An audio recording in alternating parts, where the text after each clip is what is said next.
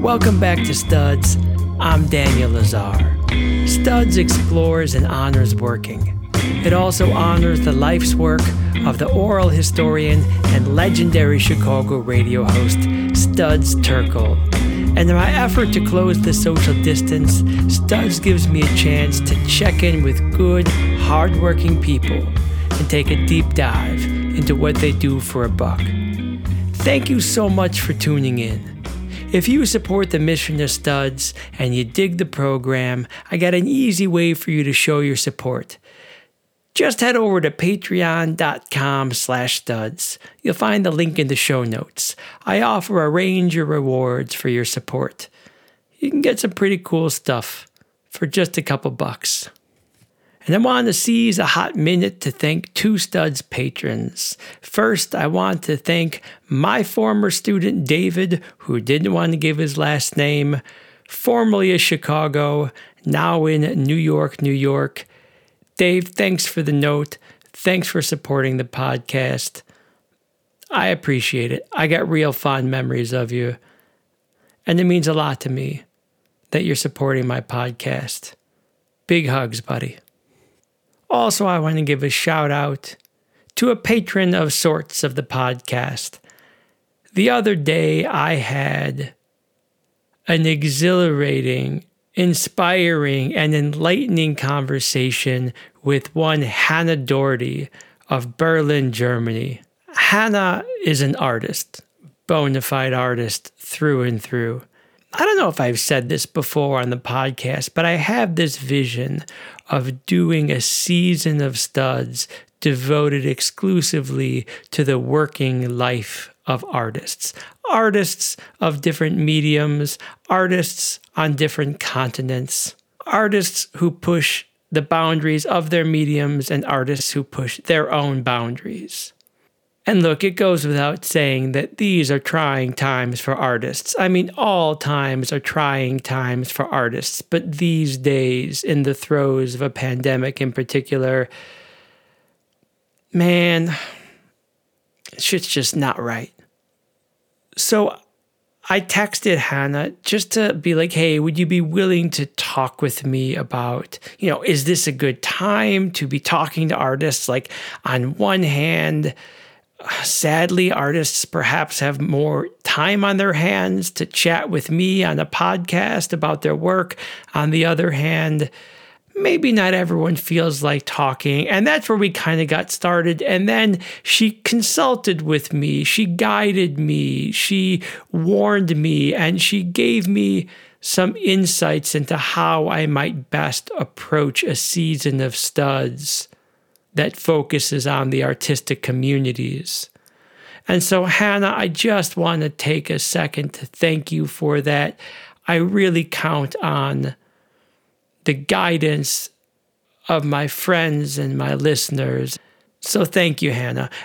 And for all y'all out there, if you have hopes for the Studs Pod, if you seek to guide what we're trying to do here, if you have a guest that you think I should definitely pursue, if you have pro tips or amateur hacks that you can share with me, do it.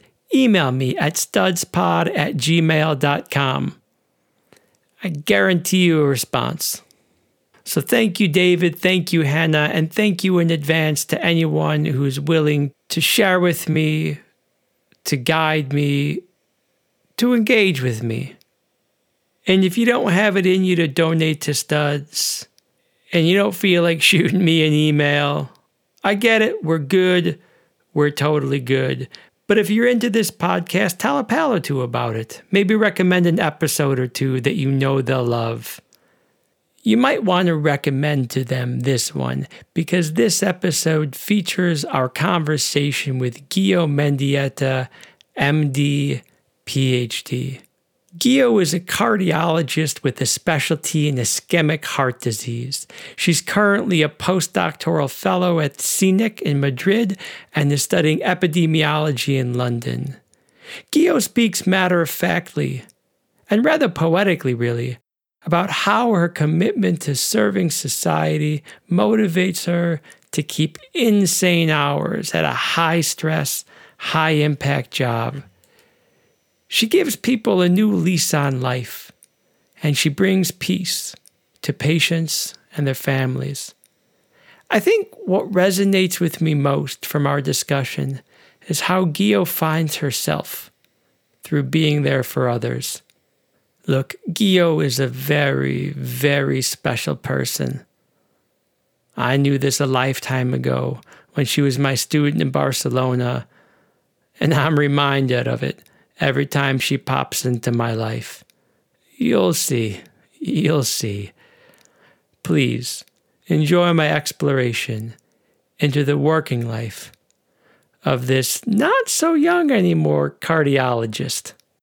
Dr. Lina Guiomar Mendieta Barimon, MD, PhD, Gio.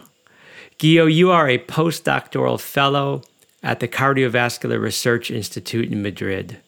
How do you describe what you do? Hello, thank you. Thank you for having me here. My job right now is performing research with regard to risk factors, to the causes that lead to cardiovascular disease. To get to this point, I went to medical school. I specialized in cardiology and undertook 5 years of residence at the Hospital Clínic of Barcelona. And I also performed my PhD on cardioprotection in the area of ischemia reperfusion injury. So before we get into some of the details of that, and you give me the vocabulary lesson that I know I'm going to desperately need, can you talk a little bit about why you decided to devote your life to medicine? So you actually met me at the time where I was supposed to be thinking on what it was that I wanted to dedicate my life to. And at that time, as maybe you remember, I liked everything a little bit, had no particular interest in something very specific. I liked to play the piano as well. Well, we all took the national exam at the end of high school, the national exam in Spain.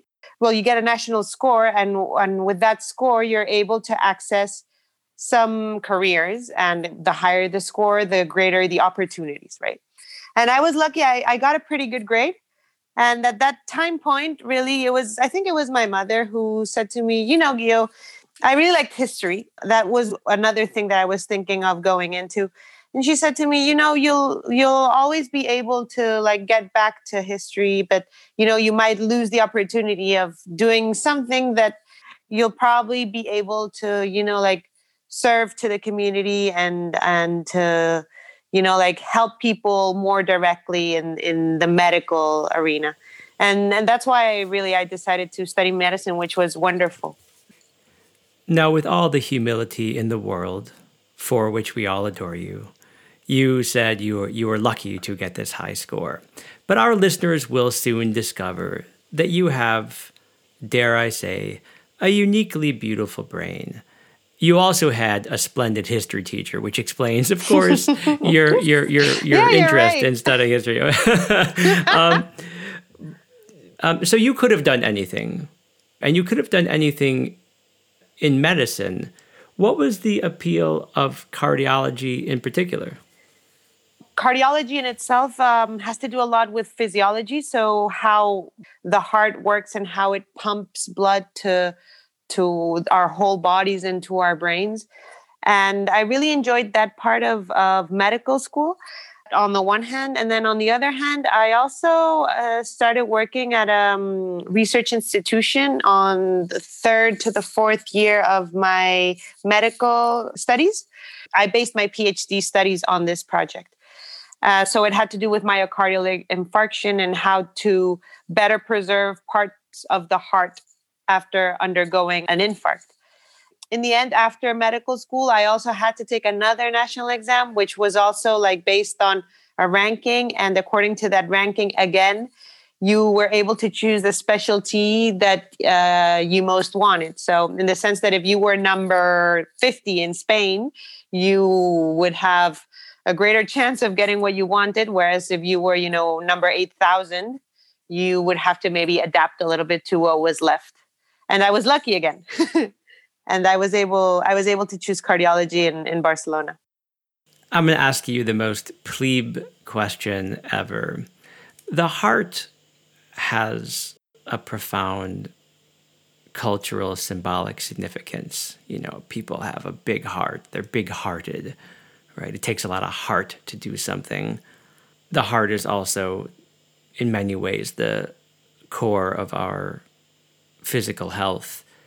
How much did that have to do with the motivation to focus on cardiology? That's actually that's an interesting question, and now that you ask, because I really never thought of it that way. For me, it was either doing neurology, which has to do with the brain, right? The main opposer to the heart, you would say. Yeah. But neurology, I in the end, I thought I wouldn't be as happy just because there's not a lot of therapies that actually stop neurological diseases from progressing. And so when I thought of myself of seeing patients, I thought, I don't know how I would be able to put up with every day, seeing patients that have diseases that are progressive, that are terrible in their most severe stages. And I don't know how I would be able to deal with the fact that I wouldn't be able to give them anything or recommend anything that would make things better. It's a specialty where you get into a lot of action. You have patients that are very fragile, very, if you go wrong on something, things could get really bad. And so I kind of like that, the action as well. I didn't know what I was getting into, by the way, I have to say. But also the opportunity of doing transplantation, which is also something that I've really enjoyed. And the fact that there's also a lot of subspecialization within cardiology gave me a lot of opportunities to do different things and find whatever suit me the best. So let's try to talk about some of these different things. I wanted to get a sense at the most basic level of what you do every day. So if you would have asked me this question before May 2020, I would have said that what I would do every day is go into work around 8 and see patients during the day. And my days would end around, if I'm not on call that day, end at 5, 6 p.m. And if I were on call, then my day would end the next day. So working from 8 to 5 and then from 5 to 9 in the morning the next day. And after May 2020, I finished specializing in cardiology. And I was awarded a fellowship that included a 3-year research program where I'm at right now at CENIC, which is the Cardiovascular Research Institute in Madrid. And within this program, the first year includes a master's program in epidemiology at the London School of Hygiene and Tropical Medicine. So I should be in London right now, but due to the current pandemic, all classes are being held online. So my life in the last 6 months has drastically changed. Yeah, for many of us, right? Mm-hmm.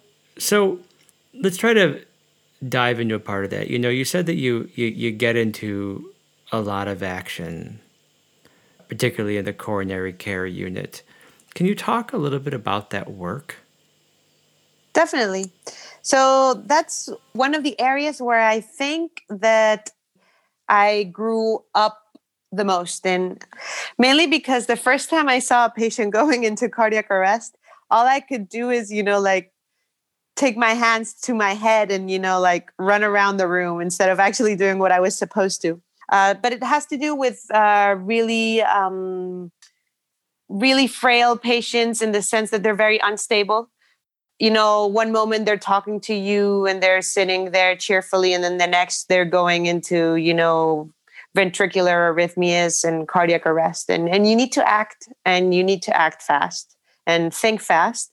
And this is something that is not easy, to tell the truth. For me, it was hard.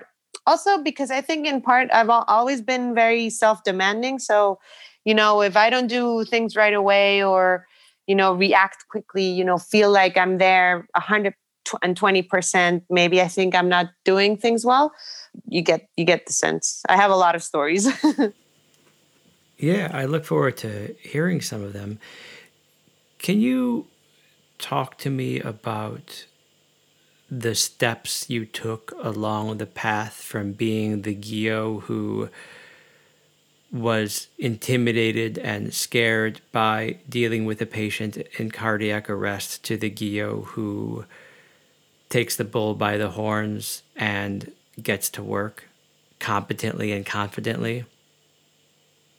It's a learning curve, like I guess in all areas of life, so when you're in a panic situation, right, you can either raise your hands and run around the room and yell, or you can act, maybe, like feeling more confident and realizing that I was the cardiologist in the room, that if anyone had to respond, it was myself.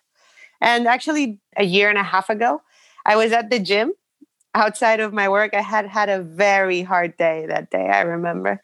And it was 8 p.m, and I was on call. So it was a Friday. And on Saturday, I was supposed to go in to work at 9 o'clock for 24 hours. And so a man in the spinning class, the class had finished and he collapsed. People said, "Oh, someone fell, someone fell." So I went to see him, and he was in cardiac arrest. Oy. Yeah, it was like, oh my God, this never stops. Like I'm outside of work, and there's cardiac patients around me following me. So I started, yeah, I started doing CPR, and I said, "Call an ambulance." And they went to get an ambulance, and I asked for a defibrillator if they had one. And then after doing like maybe 10 or 15 chest compressions, the patient just like actually like regained consciousness. And he said to me, my chest hurts. I mean, compressions hurt, I have to say, but it hurt as in like a myocardial infarction. So the ambulance took a long time to come in, and I actually like placed the pads for the defibrillator and all, but he didn't do any arrhythmias or anything. So we're very lucky in that sense. And the ambulance came and they performed an ECG, and he had a huge anterior myocardial infarction. They took him actually to the hospital where I work on that Saturday. So the next morning, he was my patient in the coronary care unit, which was kind of funny. But I was happy because in that situation at that moment, everyone was completely scared and frightened, and I was keeping everyone calm. It was funny because for me, it was something that was so normal, and to everyone else was freaking out. I was happy to be there, actually. Can you give me a sense of how it feels to have someone's life in your hands? It's a very difficult situation. You want to do the best you can. And this is something that you have to learn as well. A lot of times patients are really sick. They're just really sick. And no matter what you do, it's going to end badly. Was something that was hard for me to accept. You want to give the best quality of yourself to that person, because that might be the last exchange of life that person has, and you have to keep in mind that he's not there with his family members, that he's on his own. And you want to be your best at a scientific level, but if that patient is conscious, you also have to be your best at the human level. That sounds like a Herculean task. And I'm going to have to ask you again, how does it feel to try to do that? It's very difficult because you have to be fast, you have to think fast, you have to give orders. And at the same time, if the patient is conscious, you also have to give them peace, in the sense that everything is going to be all right. What types of things do you say to patients who are conscious and scared and in pain? So what I try to do is I always try to get in contact with the family. So if the patient was with the family when they began having chest pain or had the problem that brought them into the hospital, they're usually there. I also try to be in touch with the family and inform them as soon as I can. I talk to the patient about their family. I tell the patient that ex family members knows that you're here and that you're safe. And, when the situation is a little bit more stable and, you're feeling better, they're going to come in and they're here, they're with you. And this is the way that I try to maybe bring their loved ones closer to them, even if, they're not together.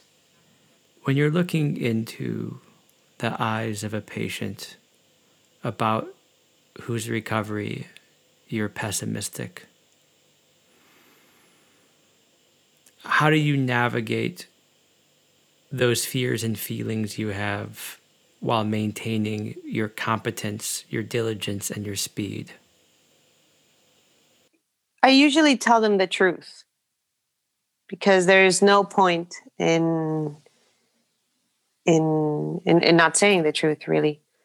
That being said, I usually also make them aware of the treatments and what we're going to do, the future, what we're going to do to get out of this severe situation. And yeah, I try to emphasize the situation is bad. They're in an advanced state of disease. But at the same time, I also always try to emphasize on the future, what we're going to do and how you're going to respond. And I always try to bring in the word options. Really, this is something that I've seen with the years. I think that people really pass away when they give up. And I've seen this so many times. And there's no scientific explanation to it. But really, right. I don't know why, but it's interesting. I think it's important to make the patient know that we're not giving up. But at the same time, they need to know the truth. And it's likewise for families. I always tell them the truth. Always. Man, it sounds just so intense. I'm kind of I just found myself literally on the edge of my seat. Does it feel that way to you? Does it feel hyper intense, like you have to be 100% engaged? It does. And I think that's good. For me, it's a normal thing, right? Cardiac arrest. This one night shift, I remember I had 3 patients come in with cardiac arrest. I couldn't believe it. One at 10 at night, the other one at 2 a.m, and the other one at 5 a.m. I was like, because it's a lot of work as well. And, especially talking to the families, I remember the last patient, he had a son who was a teenager, and the teenager actually started yelling at me at 5 a.m. I mean, I know he wasn't mad at me, angry with me. He was angry with the situation, right? But it's all of these things that you have to deal with. But I think it's good that I feel the intensity and that I know that it's not normal, because the moment that I feel like that is a normal thing, I will lose the connection with the patients and with their families and what is going on. You know what I mean? I do. When a patient arrives fresh at the hospital and they're experiencing a severe cardiac incident, what are the first things that you do as part of the regular course of treatment? So in cardiology, it's usually a myocardial infarction, right? It's the most common emergency. So chest pain, and you perform an ECG, and if the ECG shows a sign of what we call ST elevation, it means that one of the arteries in the heart is clogged by a thrombus. And so blood is not flowing through the artery. And so there's a part of the heart that's not receiving blood and is ischemic, right? So that's what hurts. And if that is kept constant for a long time, that will eventually lead to the death of that area of the heart muscle, right? And so we have to act fast in this sense. And what we perform is a PCI, which is a primary coronary intervention. And I don't do that. I have performed some, but in order to do that, you have to subspecialize. And what they do is, so they usually through the wrist, they go in with some cables through the radial artery up to the heart, and they unclog that artery. And this intervention is usually done within an hour. And the patient after that usually doesn't have any more chest pain. And what we know for sure is that myocardial cells are not dying anymore, which is the important part. First of all, am I right that a myocardial infarction, the layman's term for that is a heart attack, right? Yes. Okay. So, Gio, I find myself literally gripping my chair tightly when I listen to you describe your work. Not that this should be about me, but I'm finding it terribly stressful. I've had a couple rough days at work, but I think it's easy for me to say that rough days at work for me are a little bit different than rough days at work for you. I'm wondering if you could tell me what a rough day at work looks like for you. Like, what does it feel like?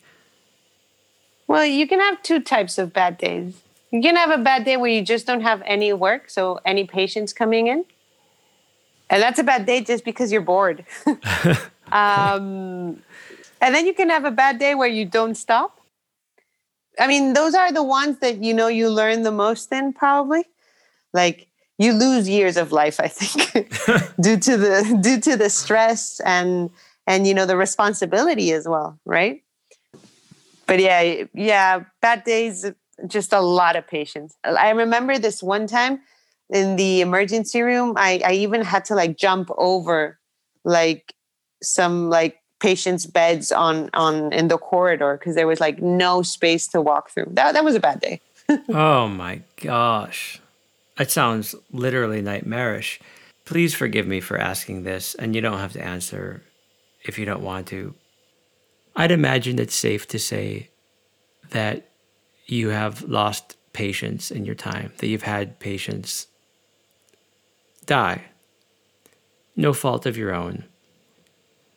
But it happens.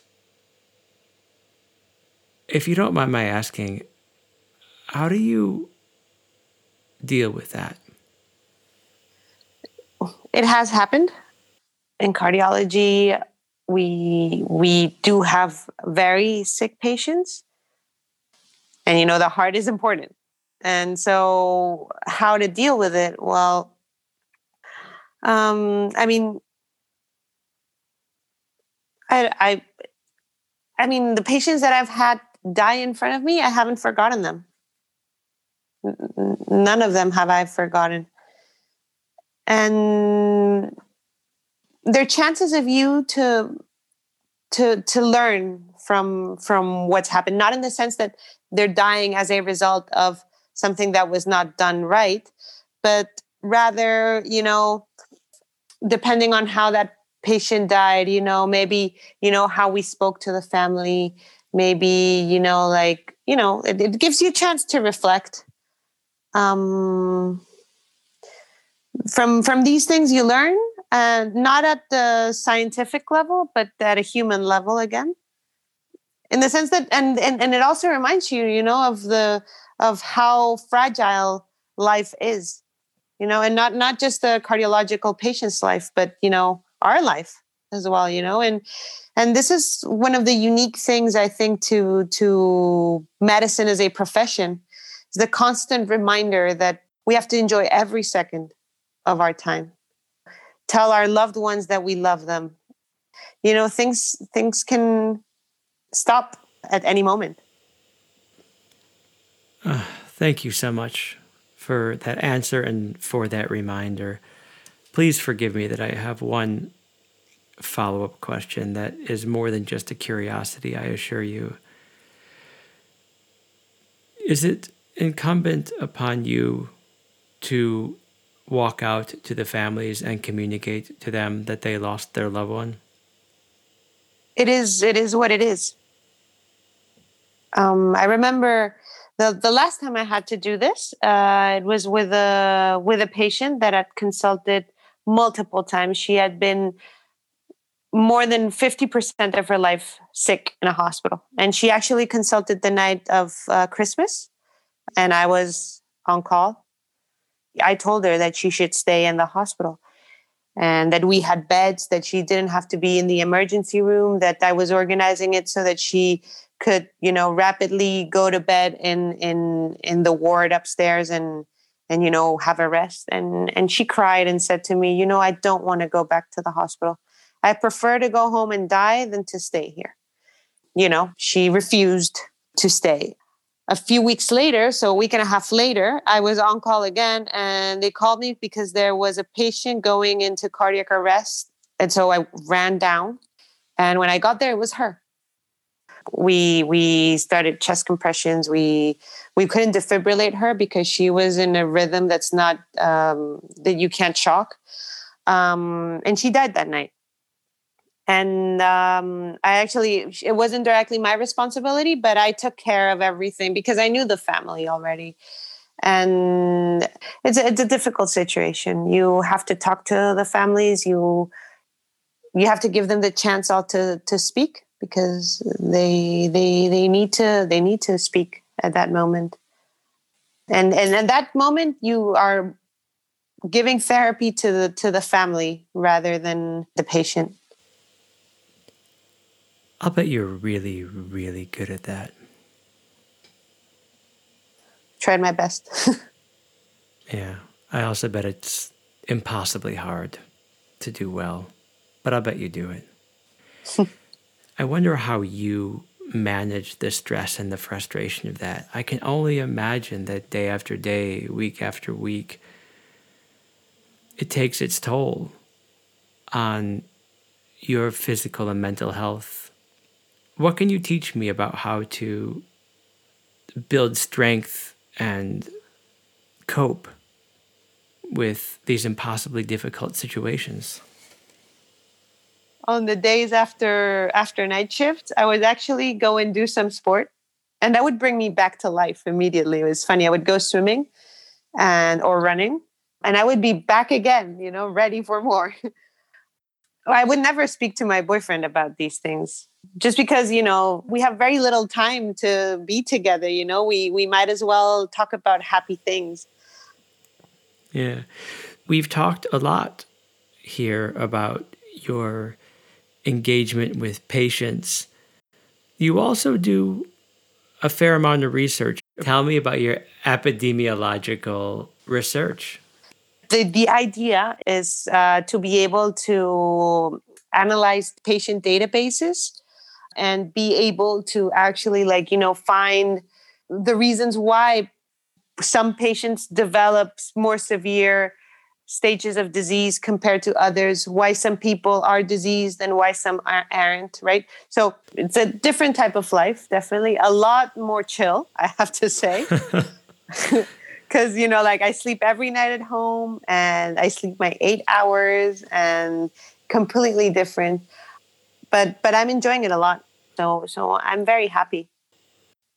I'm happy that you're happy. I also hope that you can talk a little bit about the role of the team. I think when a lot of people who haven't interfaced with the medical community think about a doctor, they sort of see them as independent actors. But it is very much a team sport, if you will. But I'm wondering if you could describe your role in working on a medical team. So you're right. I mean, at a hospital, it's 100% team, definitely, because you just can't do things alone. Throughout my life, especially my professional life, I've learned to identify very easily the roles that people around me want to take. I try to be a good teammate in the sense that I don't like destructive criticism. I like to add things, and I like to listen to people, and I like to try to make everyone feel equally important. That said, it is very difficult to work in teams. And I don't like to be the leader, but if I feel like there's no leader, I will assume that position, right? But especially in cardiology, everyone wants to be a leader. So that's usually not a problem. When you end up taking a leadership role, either by default or because you feel a pressing need to demonstrate your leadership, what type of leader are you? With my junior residents, maybe that's a good example. When we were working together, I would always encourage them. Always, I think it's the most important thing is always to be energetic, to want to do things. Yeah. Because then you inspire other people. If you have to do things, do them well, right? Sounds good to me. It's the way I remember you. You work with a lot of people who are bona fide performers. Bunch of people that were probably the top of their class. Often seen to be the smartest people in the room. A lot of them, I am going to hazard to guess, they have the ego that goes along with that, for better and for worse. I'm wondering if you'd be willing to talk about the role of ego in cooperation with and competition between you and your colleagues. I've never been a big competitor myself, but there is competition.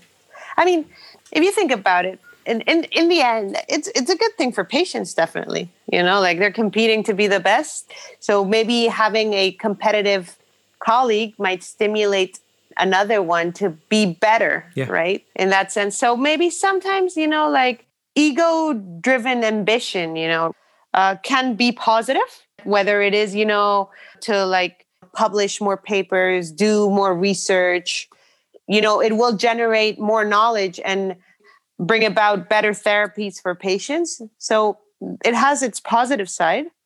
The negative side, I guess, competing all the time must cause a lot of anxiety. Yeah. And additional stress to the amount of stress that you go through during your day. It has its positives and its negatives.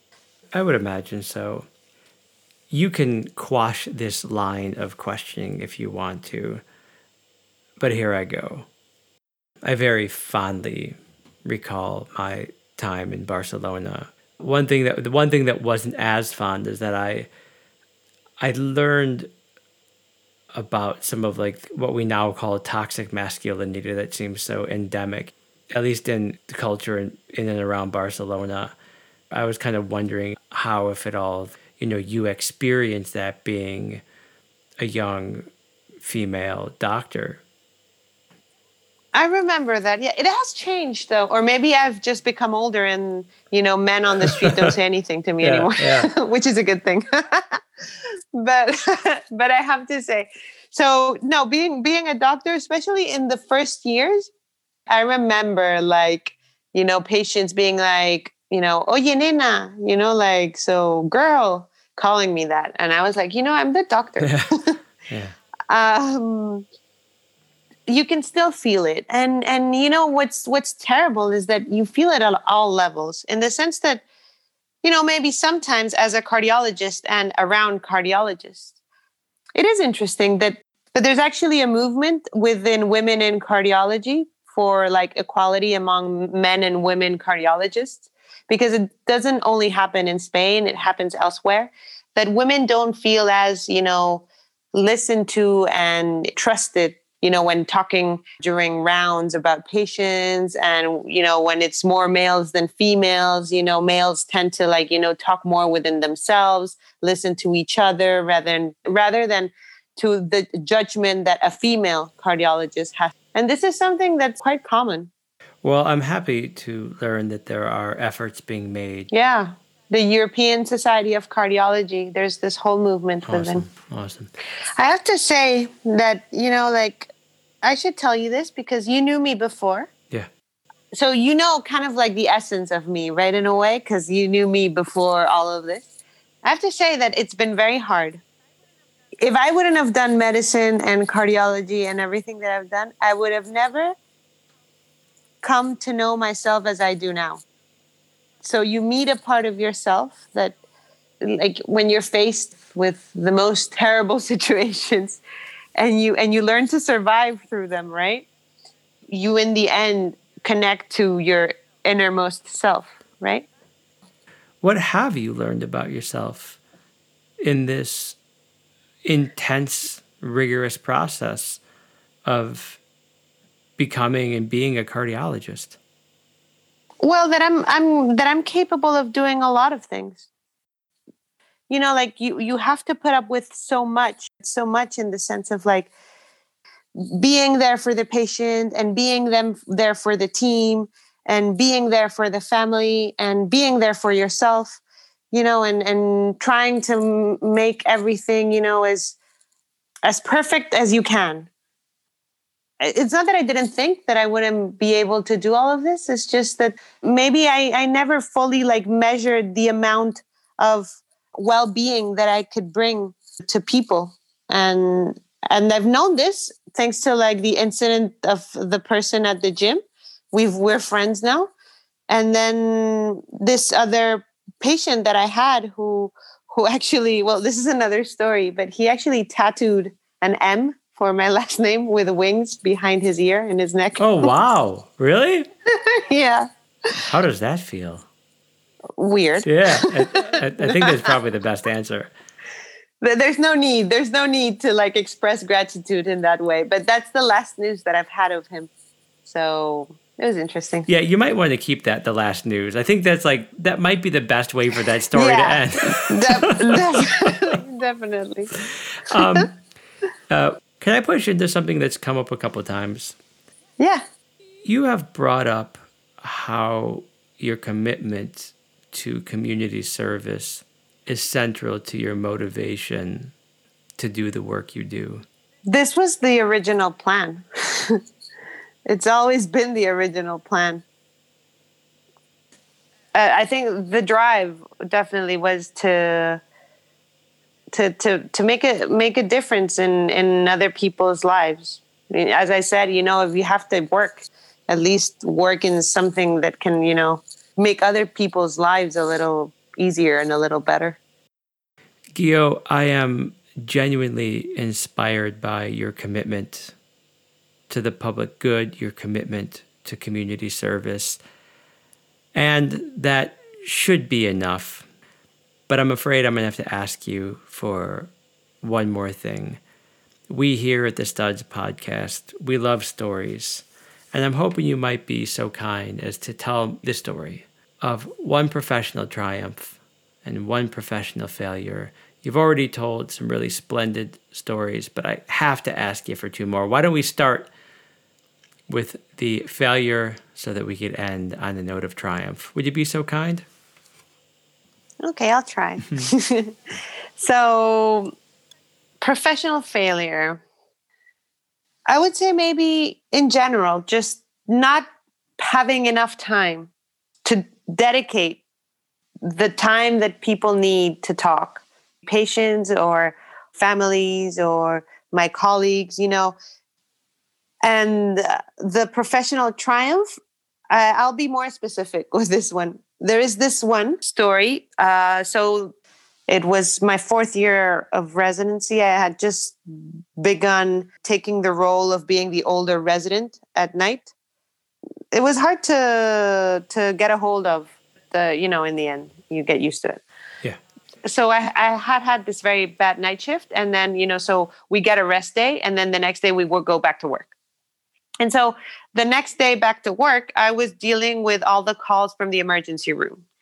And I remember that I came in and my colleagues from the previous night told me that there was this young guy. It was the 3rd time that he was consulted into the emergency room with chest pain, that they did an echo and there was nothing that they could see in the echo that was wrong, that he was supposed to be discharged home during the day, but maybe that I should go see him again, see how he is. So that day, I woke up really late. Like I ran to work. Literally, I did not have breakfast or even a coffee. And I was just thinking of that coffee. Yeah. But I thought, I'll go see this guy because he's young and he'll want to leave early. And then he can have, his own breakfast or whatever. He can be home by midday, right? Because, things, they take long. And in Spain, they take longer, right? So I thought, let's do someone a favor today. And so I went down and I decided to do an echo again because I thought, they did an echo. They didn't see anything. He's consulted 3 times. He had a lot of chest pain, apparently. So I'm going to do it again, see what happens. And so I did the echo. And what he had is he had an aortic dissection. That kills you. Yeah. Like that's an emergency, a surgical emergency. And so I saw it and I didn't tell him at first because, what you need to do for that is a CT. When I went into the room, he was actually looking at Instagram on his phone. It was funny. And then he saw me with the echo machine and he said, again, another one? And he complained.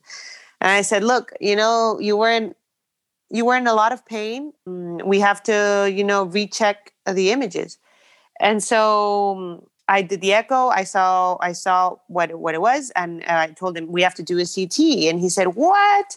He was all angry at me. So we went down to the CT. The CT confirmed what I suspected.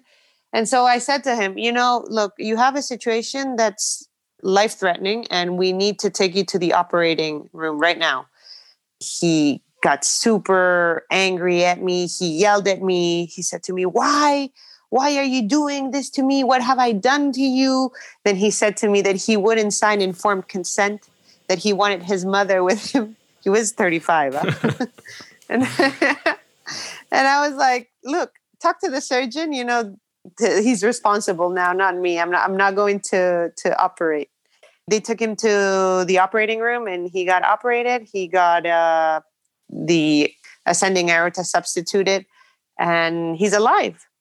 And we've talked afterwards and he actually sent me a plant and texted me for the anniversary of the day that I diagnosed his dissecting aorta. But it was a good thing in the sense that, someone that had consulted 3 times, that wanted to go home, that almost refused to get a second look, actually got diagnosed with what he had. When you're walking down the street, are you ever able to just take solace in the fact that you save lives? It definitely gives reason to my life. And I feel good that I can bring something to people. Well, Gio, you and the few people like you in this world give reason to my life. I fondly recall my first class, my first day teaching in Barcelona, and you were in the front row. Intense. You were so bright and so challenging. And you remain as bright and challenging as ever. But you seem to, despite the Herculean nature of your work as a cardiologist, you seem to have found some real peace and some real purpose. And that makes me really happy. Thank you so much for being on the podcast. This has been a bona fide pleasure. Thank you so much. And that there, my friends, is my effort to keep up with Gio. I couldn't keep up with her when she was a 10th grader. I couldn't keep up with her when she was an 11th grader. And I sure as hell can't keep up with her now that she's a cardiologist. But consider me a fanboy. That woman's a cut above. Okay, so subscribe and leave a review. And if you dig what you hear, please tell a friend or two. And if studs mean something to you, and you got the means to give a few, please consider supporting me over at patreon.com/thuds. But much, much more importantly, I just want to urge you to do the things that make you feel connected and make you feel whole. And I want to urge you to avoid the things that make you feel disconnected and alone. As always, we're all in this one together. I'll catch you next week.